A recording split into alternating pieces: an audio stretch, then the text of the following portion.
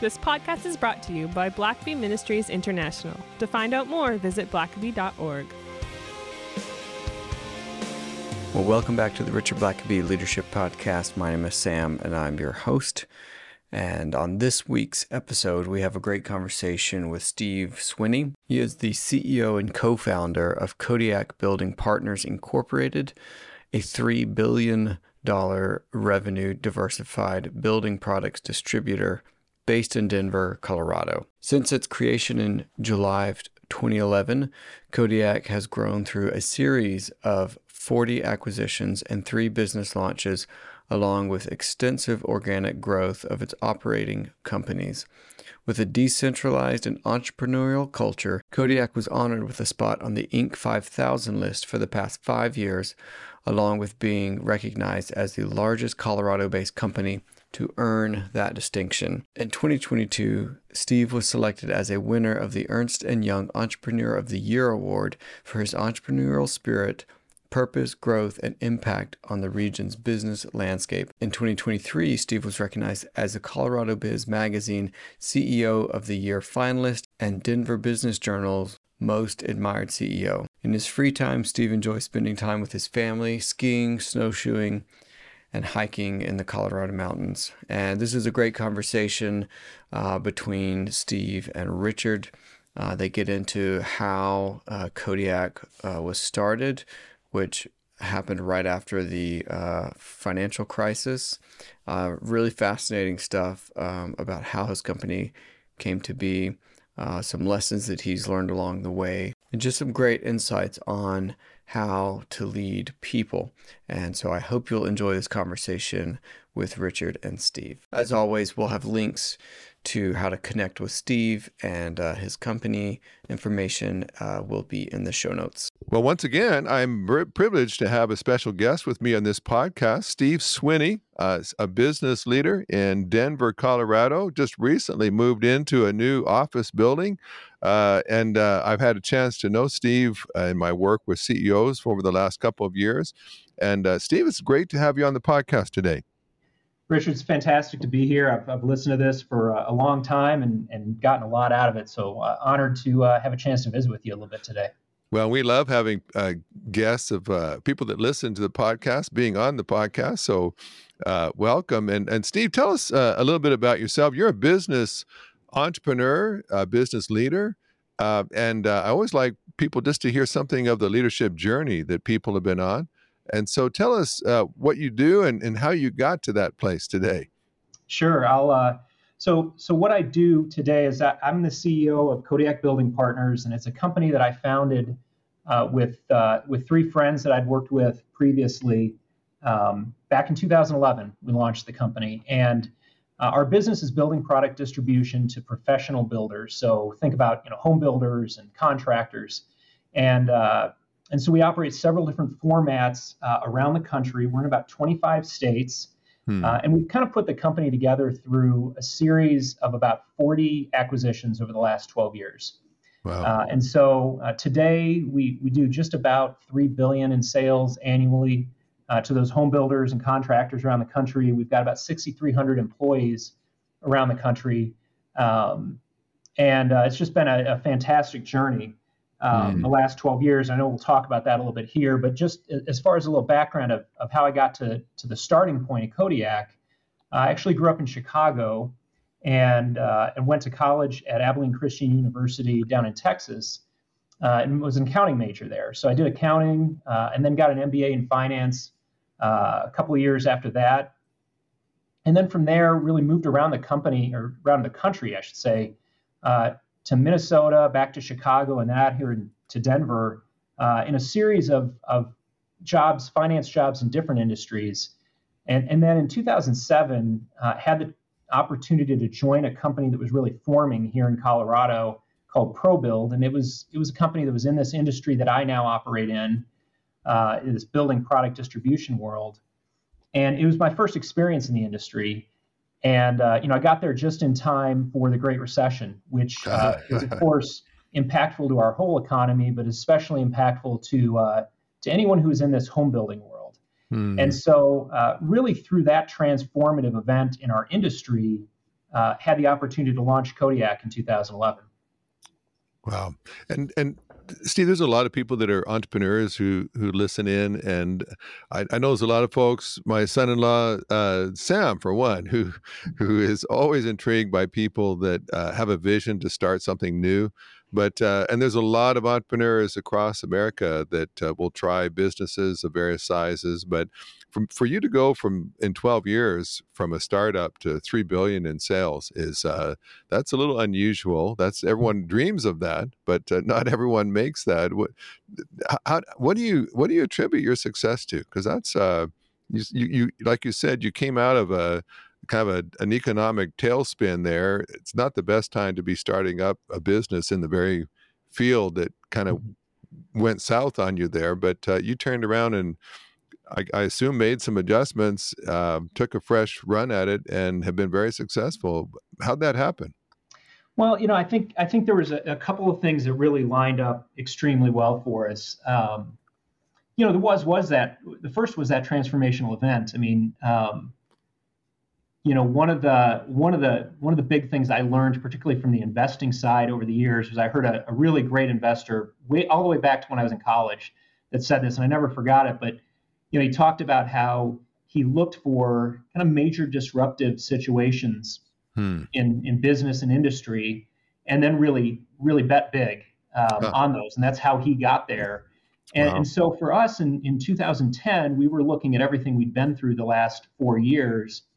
And one of my team's roles there at ProBuild was to really do a lot of analysis for the ownership, which was a private investment firm, on really understanding what was happening. We were having this major crisis in the economy, and there have been hiccups and recessions along the way, but hadn't had anything like this since the Great Depression, really.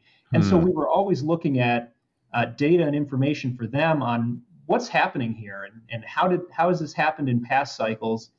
And candidly, it really over time, it helped us develop this thesis for the fact that our industry was about to undergo this great resurgence and growth phase coming out of that.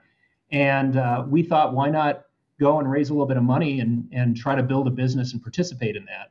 Wow. So that was one thing. I think the second thing was that we did really have some ideas from what we had learned there through our experience at ProBuild that kind of guided us on how we wanted to do a consolidation.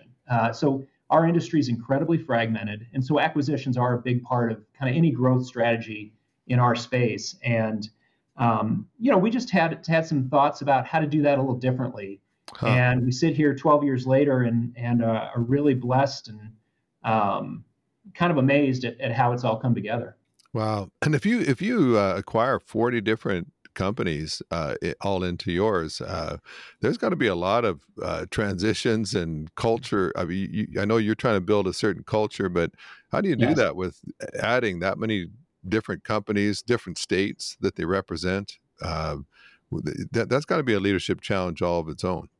It is. It's you make a lot of mistakes along the way, and you hope you don't make any fatal ones. But I think one of the things that has been really successful for us has been that culture piece is a big part of our diligence process. In the acquisitions, when you hear people talk about acquisitions, they always talk about due diligence, which usually means evaluating all the people, digging into the financials, and all those kinds of things, and we do all that. But I think a big part of our process is really evaluating: do we and that acquisition candidate, do we have similar cultures? Do we have aligned values? And because we have done that, it's amazing how aligned our culture is across Kodiak, despite the fact that, as you said, we're really the combination of 40 different cultures that have kind of melted together. Yeah. And I mean, Steve, you're a Christian, and not shy about that, but does that, I mean, I'm assuming that doesn't mean that all you acquire are other Christian companies or companies led by Christians. How do you navigate that? Because I'm sure just because someone's a Christian doesn't mean that they'd be a good fit for you either. That's Or your sure. culture. You wish that was always the case, but yeah. Yeah. I think and we, Kodiak is we're majority owned by a private equity firm. We have been for the last 6 years, and for the first 6, we just had a group of individual investors. So, we've never been, quote, a Christian company. We're a company that's led by a very devoted Christian. And so I would just say, my faith really impacts and really guides the values and the culture that I want to have in our company. And so, there are times when we acquire a company that they are believers, and many times they're not. And it really, that's not really the tie that has to bind, if you will. It's really about just us having culture that aligns, and that culture for us is really a lot about empowering our people. It's about humility. It's about really just hard work and grit, and things like that drive us. Well, let me ask you, since we've kind of brought our faith up a little bit here, so you lead a company that's, it's a secular company. You do secular work. And yet, how have you found, how practical is it being a Christian who has God available to you? Is God good for your business? Does he help you? And it's great to say, well, he gives me peace, he gives me morals, but are there any ways in which you're seeing God actively at work in the midst of your workplace, or any ways in which God just practically has helped you, perhaps making decisions? Well, definitely. I guess I'd start and say this. When we go out and buy a new piece of equipment for one of our operations, sometimes we'll buy some pretty elaborate machines out there. And, if when you get that new machine in, you want to figure out how to make it work, and you have questions, right? And sometimes you don't know how to get it going. And so what do? Well, you call the person that made it. Yeah. And so the first thing I'd say just broadly is I kind of think about it like that. God, my belief, God created everything. He created our world. He created the construct of family. He created commerce and business. And I believe that means that he probably knows how it works best, just like that machine. And so I find, especially over the last 6 or 7 years in my life, I've really sought God a lot more in my business leadership than I had in the past. And I find that starting with him is really drives, frankly, much better decisions as a leader than I ever made in the past. And then I think just, a couple examples kind of come to mind just in terms of super practical things that inform us. One is on our role in the community. I look at what I've heard God tell me, through reading the Bible, that, God chose Israel, he rescued them, and he put them in the promised land and blessed them wildly. He didn't just do that so they could just have a great time. He did that so that they could be a blessing to the rest of the world. And so that's something that practically for me translates to, okay, when we've been blessed here at Kodiak, we have a responsibility to be a blessing to our community around us, to be a part of God's redemptive plan. And that's both Kodiak and then Linda and I and our family personally. I think that's just a practical lesson that God's given us of when you're blessed, use that to bless others. I think another one is, I was reading just yesterday and over and over again in the Bible, God exhorts humility. Yeah. And I think humility is one of the most important traits of a business leader, a successful one. And that's just another practical thing that, God's told us, do it this way, and it really works. And I've seen those kinds of examples over and over again where in business, I can look at what I see God speaking to us in the Bible or in prayer, and you know what? It works. It works, and it does lead to success. And that's not a prosperity gospel thing. That's just this is how God made the world. And when we follow, I believe that when we when we start listening to him and do it his way, it starts to work really, really well. Wow. And what humility, it's even secular, people that don't even claim to be Christians recognize the value of humble leadership and leading others from a perspective of humility. But that's not always easy to learn, is it? I mean, someone listening today can't say, I'm going to start being much more humble in the days to come. I mean, how do you cultivate that? Because I mean, in one sense, to be a successful entrepreneur, you've got to have some confidence to be able to get people to invest that kind of money. You've got to come across pretty confident in your ability, but at the same time, how do you be very successful and yet maintain humility? I would think that's harder to do. I mean, if you fail a lot, it's easy to be humble, you would think, but you've had a string of pretty significant success. How do you stay humble when you're setting new sales records each year? Mm-hmm. Well, and you talk about courage and strength. You mentioned that's another one of those practical things that I'd put on what I've learned about being a leader. God, that's another thing that God talks about over and over again, is being strong and courageous. But I think that there's a combination of those two, of humility and strong and courageous, that's really important. And that combination is, what are you strong and courageous in? Are you strong and courageous because you think you've got it all figured out and you're smarter than everyone else and just know how it ought to work? Or are you strong and courageous because you're following someone who you believe actually does really know everything and guides you? And I think there's a lot of humility then, for me, approaching business that way, and knowing that, look, I don't know how on earth, why do I get to be in this position today? And why do I get this opportunity? I'm not smart enough to do all this, but for whatever reason, God's put me in this position. That drives a ton of humility when you feel like you've been chosen, even though you don't really belong there.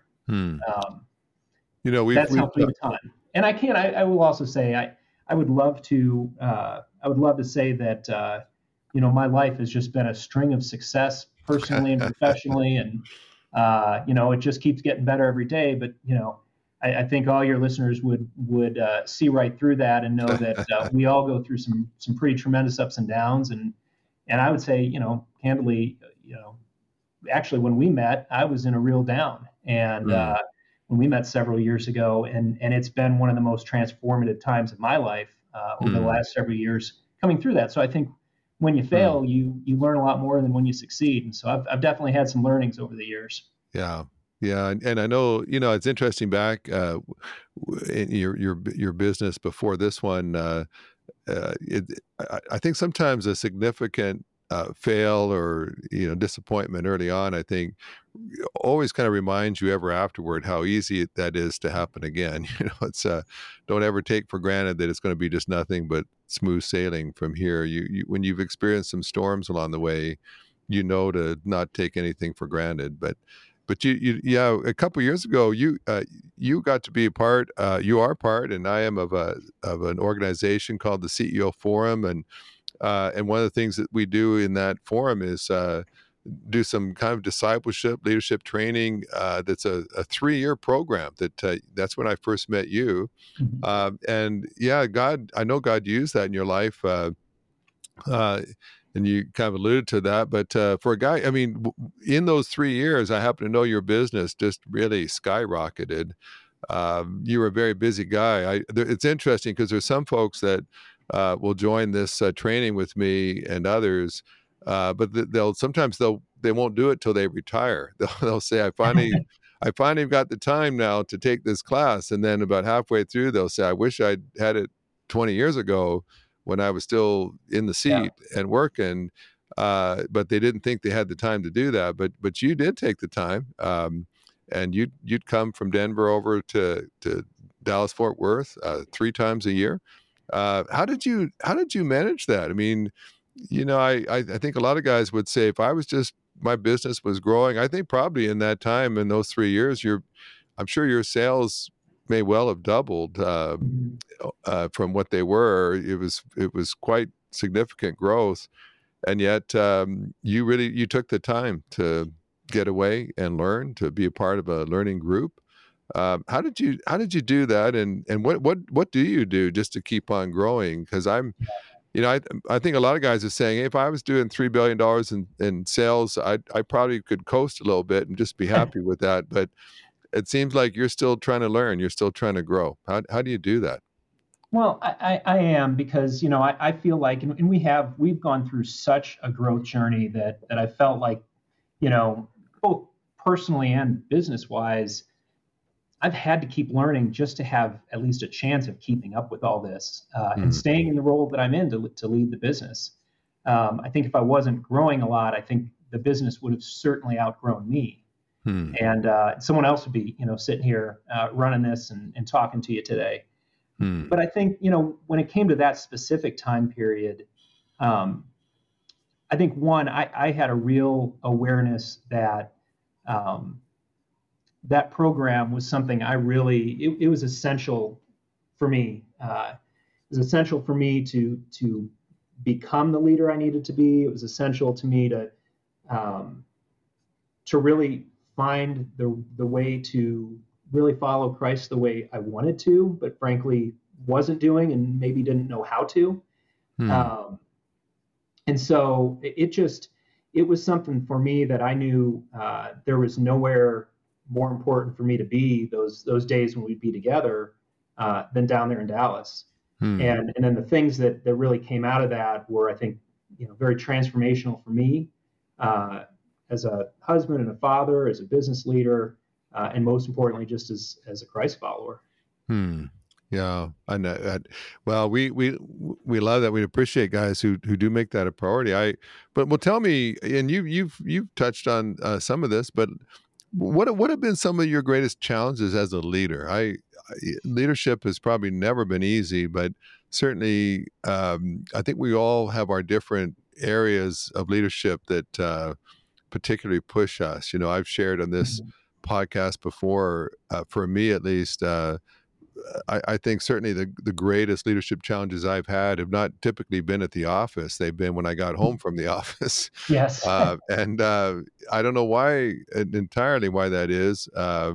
But the times I just thought, I don't think I've got what it takes. I've usually not felt that way in my paid job, but I think we've said this often in this podcast, but leaders inevitably find they come up against something that's bigger than them. That they may have had a string of successes, but then they're going to hit something that's going to just push them right to the limit. Have you had some of those moments, or what have been some of the big challenges for you over the course of your leadership career? Yeah, so I think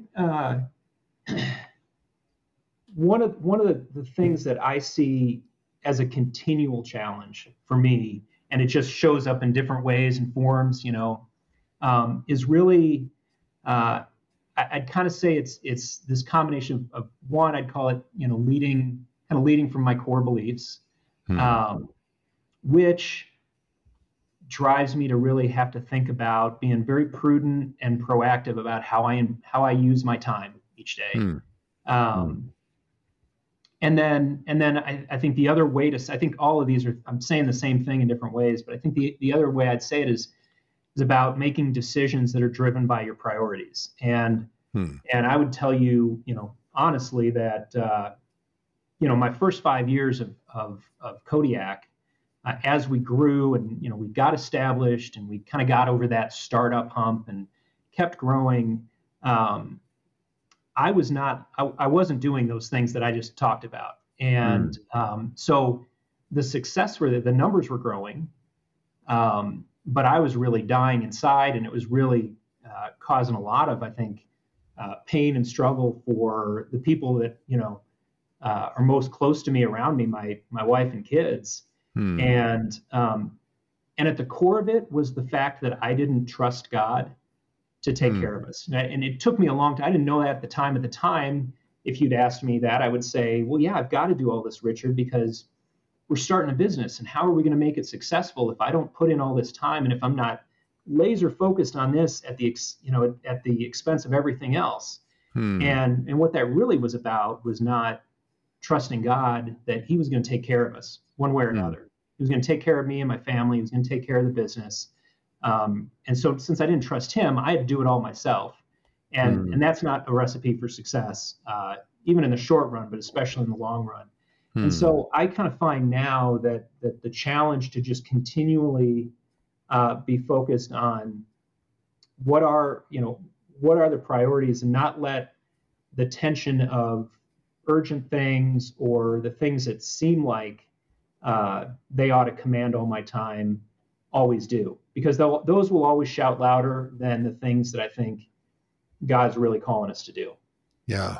Yeah. I tell you what, there's a lot I think that can identify with that, and my wife for years, I kept saying, I knew that things were out of balance and my priorities weren't really in the right place, but you there's certain lies that you kind of believe. And for me, it was well, as soon as things slow down, as soon as I get things stabilized, as soon as we hit this level, then I can, then I'll kind of swing back around and I'll take care of my family the way I'd like to. And those are some kind of deceptions that I think a lot of folks believe. And when they finally do, if they ever do swing back around, it sometimes it's too late. Their family was tired of waiting, and they moved on. And so, I used to see my wife would kind of, make comments, and I'd try to, stave her off and give her some false promises. And it was kind of irritating. She was like my verbal conscience. And until I began to realize, especially my wife, my kids, those were like the red lights on the dashboard that when they started flashing, that was, I had to, you don't keep driving your car when the engine light comes on, it's okay. We got to address this right away. And sometimes I think we just ignore those flashing lights. But yeah, it's interesting how many leaders can lead so well in business and then just really struggle sometimes with relationships that matter most. And Absolutely. but tell me, you've had a wide range of experiences. But if you were to just kind of grab a couple, and you probably touched on these some already, but what would be some of the big leadership lessons you would learn? Or if you were, if you could go back in time to yourself when you're like 25 and you would say, hey, here's 3 bits of advice that I would give you just so that you're going to have a more successful run. What kind of advice to leaders would you give after all you've been through? Yeah. So, I started to allude to one, but I think, from the entrepreneurial journey, for sure, I think this lesson that I heard, it's now been 30 some years ago, of thinking about these disruptive situations, and those crises really do create tremendous opportunities. And if you look at business, you've seen that throughout history, that most really successful things do come out of some kind of crisis. And then the second piece of that is being able to have the conviction and the courage to really kind of, quote, as that investor that I mentioned said, bet big on it. One of the things that one of our favorite stories to tell here about our entrepreneurial journey is that back in 2012, when we were acquiring our second company, so we had about 40 million in sales at the time, and we had 80 employees, and we had this second deal that we wanted to do. But we had to go back out to our investors and raise more money because we didn't have any. And so we went to, we had this collection of really individual investors and friends and family. And one of them, he's become a huge mentor of mine and a great friend, is Don Porch. And he's a gentleman that's been really successful down in Houston over his career. And when I talked to Don about that second round, his first question to me was, well, are you investing in the second round? And I had to explain to Don, well, I'm not, because I don't have that much now. I put everything into the first round. I'm kind of just I'm committed, but I don't have any more dollars to invest. And he asked me, well, if I loaned you money, would you invest it in this round? And I said, well, sure, yeah, I'd do that. And he said, well, interest rates can be 10%. This was back when interest rates were, now that doesn't sound quite as bad as it did, but most interest rates were a little lower. And I said, yeah, I think we can do that. And then he said, well, you and Linda will both have to sign a personal guarantee. Okay, I'm sure she'd be happy to do that. Wow. And so at the end of the day, Don said to me and to the three guys that had joined me to start this, I'll invest in this next round of investment as much as you guys will borrow. So, you borrow 100,000, I'll loan it to you, and then I'll invest 100 of my own. And so collectively, we ended up being about 25% of that investment round, because we bet big and said, we really believe in this. We believe in what we're doing, and we're going to kind of put our money where our mouth is. So that conviction, conviction isn't about just taking these crazy, ridiculous risks. I think that conviction comes from doing a lot of research and doing the work and really being confident, being grounded in wisdom and effort, not just, I'll just roll the dice. So I think that's one really big lesson I've learned on the investing side. I think on the leadership side, there's two things I would say. One is just, it's about culture. And I think that culture in a company really drives success. And culture, when I say culture, to me, that's just, well, who are we? How do we do things? What's our values? What drives us? What's the Simon Sinek, great author would say, kind of what's your why? That's to me when I talk about culture. And so for us, really creating this strong culture, really communicating and getting people on board that buy into that and are engaged with it. I've seen that engagement really drive amazing, beyond my wildest expectations, success. When you get a core of people who are engaged and committed and aligned around a core set of values. And then the other one that comes to mind that I would just, I'd say it this way to any leader. I'd say, that comment I made about making sure your decisions each day are driven by your priorities. Yeah. And then if I'm talking to someone who's a young leader in business who's a Christ follower, I would say that a little differently. I would say, be all in for God, and don't believe the lie that, as you said, you don't believe that lie that you have to wait until you get to a certain point to do that.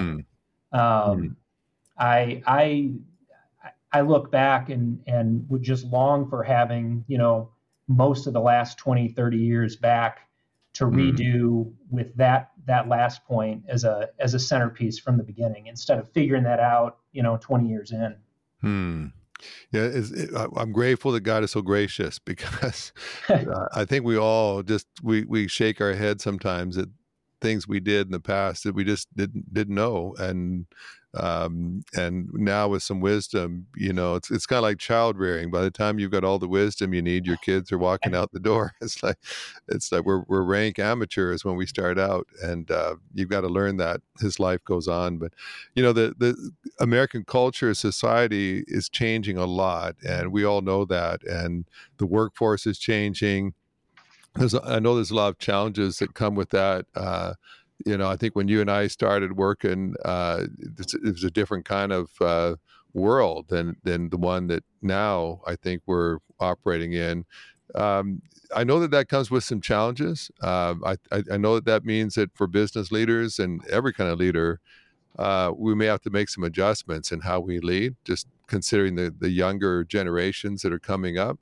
And so I guess just maybe a final, just two-part question with American culture and society the way it is and the way it's changing, is that creating any challenges for you as a leader that are causing you to have to perhaps adjust the way you maybe would have handled things 10 years ago? And then lastly, with all the things changing in society today, does that open up some opportunities Entrepreneurs have a way of seeing opportunities when others see problems. And so maybe two-part one, just with all the changes going on, are there some challenges, adjustments leaders have to make? And number two, are there some opportunities that are unfolding as a result of what's going on in society today?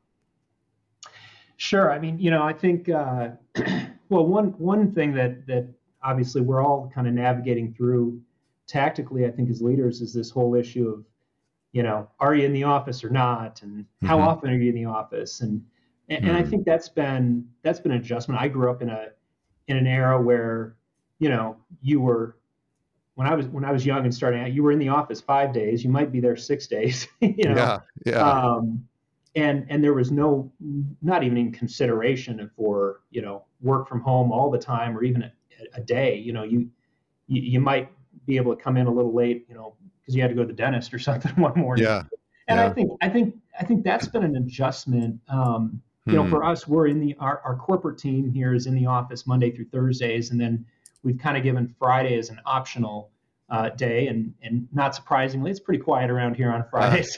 Yeah. But I think that's been an adjustment that we kind of navigated through. How do we think about that? And when we landed on this over these past few years, we really just said, we think there's something incredibly vital and powerful that happens when we're together collaborating.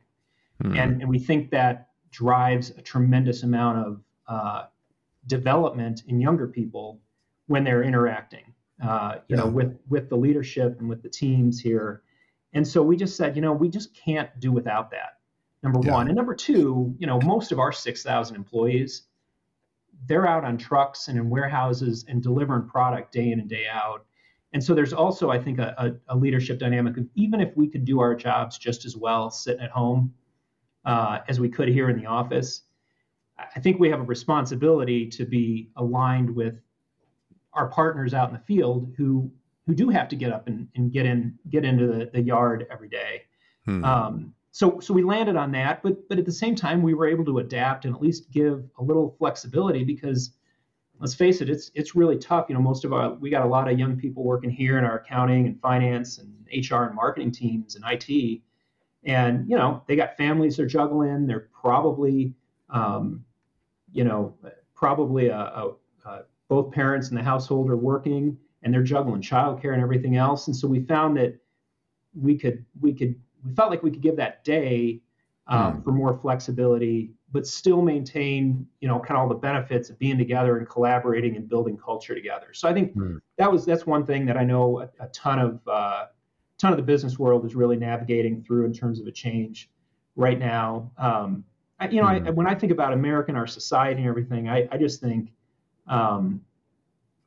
I believe that America really desperately needs leaders who are going to lead from a servant perspective. And it's like we were talking about earlier, that doesn't have to be, I don't think you have to be a Christ follower to be a successful business person by any stretch. And, I wouldn't advocate for that. I wouldn't advocate that that's the case, but I will say that I think the way Jesus modeled leadership is an absolute recipe for successful leadership in our world, not only today, but at any other time. Someone who mentored, who was humble, who led with a lot of grace, and at the same time, a lot of strength and courage and conviction. Putting all that together, that's what our country, and that's what I think businesses, operating in our kind of any organization needs today, with so much kind of strife and, conflict and everything else. I just think there's never been a more important time for, great leadership that looks to care for people and unite people rather than, drive people apart. It's interesting. A lot of the younger generation, they're very idealistic, and sometimes you can kind of see that as naive. They want to change the world. They want to value the family, and yet, I think in some ways, servant leadership, Christian leadership, it addresses so many things that the younger generation is looking for. Servant leaders that are not just domineering, controlling, but abusive, exploitive. You would think even if a person was an atheist, that they would still figure out they'd like to work for a Christian, though, because the culture that develops is just better. It's the kind of thing they'd want to work with. And so I appreciate, Steve, just the insight. I knew it would be great being here with you and hear what you have to say. Any last word that you'd have for us? Well, I guess maybe just piggybacking on what you just said. I think we all as leaders, we want to create an environment that people just really want to be a part of. I think that's I've read stats and I won't get them exactly right, but something like 30% of people in America get up and go to work every day and are actually engaged in that organization. And engaged meaning, hey, I know what the mission is there. I really buy into it. I'm willing to go the extra mile, to make sure this is a successful venture because I believe in what we're doing and I'm excited about it and I'm a part of it. 3 out of 10 people, get up and go to work with that mindset every day. Yeah. And we've actually started doing engagement surveys here, which is something, just a tactical thing I'd encourage any business leader to do because it really gives you the voice of what your employees are actually really thinking about your culture and not just what you think they think about it. But our engagement level is up around 80%. Wow. So that means about 8 out of 10 people on our team get up every day and they're ready to go and excited about it and wanting to find ways to go the extra mile. Uh-huh. I just feel like, if you build a culture that 8 out of 10 are doing that versus the average being 3 out of 10, you're going to have some pretty good success over time. That's just, no different than a sporting event. If you got 8 guys on the team that are going for it and most of the rest of the team's just kind of mailing it in, well, how that game's going to end. Yeah. So I think that's a big thing. And I was thinking about, we have a lot of young people that work in our corporate office here. And so one of the things kind of is maybe just parting stuff is I think a lot about younger leaders and how do you get from there to here. I think my message for those leaders who are listening to your podcast would be, number one, just look for opportunities where you're going to learn and grow. There's, it's easy to kind of go, well, here's where the biggest paycheck offer is right now. But I think when you're thinking about this 30, 40-year career journey, in the long run, being in the places that accelerate your learning and your growth are the places that are going to drive you to leadership success. And I think the second thing I would tell that particular group is just to learn to do hard things. And by that, I mean, for the most part, we have the skills to do the job that we're in. That kind of grit that's developed by leaning in and really stretching yourself and taking on tougher assignments and having the courage and conviction to do that, and the confidence that you're going to be able to learn from those, hopefully that learning environment that I just talked about. But doing hard things is another piece that I think just builds resilience throughout your career that you're going to need you're going to need that more and more as you get through life, whether it's challenges your family goes through, things at work, whatever the case may be. Life does definitely bring some hardships. Christ didn't promise us a hardship-free experience here. He just promised us that he'd teach us how to navigate through that. He'd always be there to carry us through that. But I think experiencing that and developing that resilience and grit is really critical in life. Wow. Yeah. Well, that's great advice. And I'll tell you, as someone who hires people, I love hiring people who are good at doing hard things, who aren't intimidated by it, that roll up their sleeves and get invigorated by the challenge. And so, great advice. Well, Steve, I knew that our time would fly by. You've got obviously a wealth of wisdom and insight. We're going to list all kinds of links and things to Steve's business and just ways that you can learn from him. He's done it. He's in the middle of doing it, and great advice, very practical. And so, Steve, thanks for taking time out of your busy schedule just to be with us today. Thanks so much. Great being with you, Richard, and great talking to you. And I just thank you for the impact you've had on my life through that SLI program and through our friendship. I appreciate that immensely. Well, that's awesome. Well, we look forward to hearing, just the listeners hearing and benefiting from all your wisdom that you shared today. Thanks for listening to the podcast. If this is something you enjoyed, it really makes a difference if you leave a review and a 5-star rating on Apple Podcasts or wherever you listen. Don't forget to subscribe and share with your friends. We always love hearing from our listeners, so email us at podcast@blackaby.org.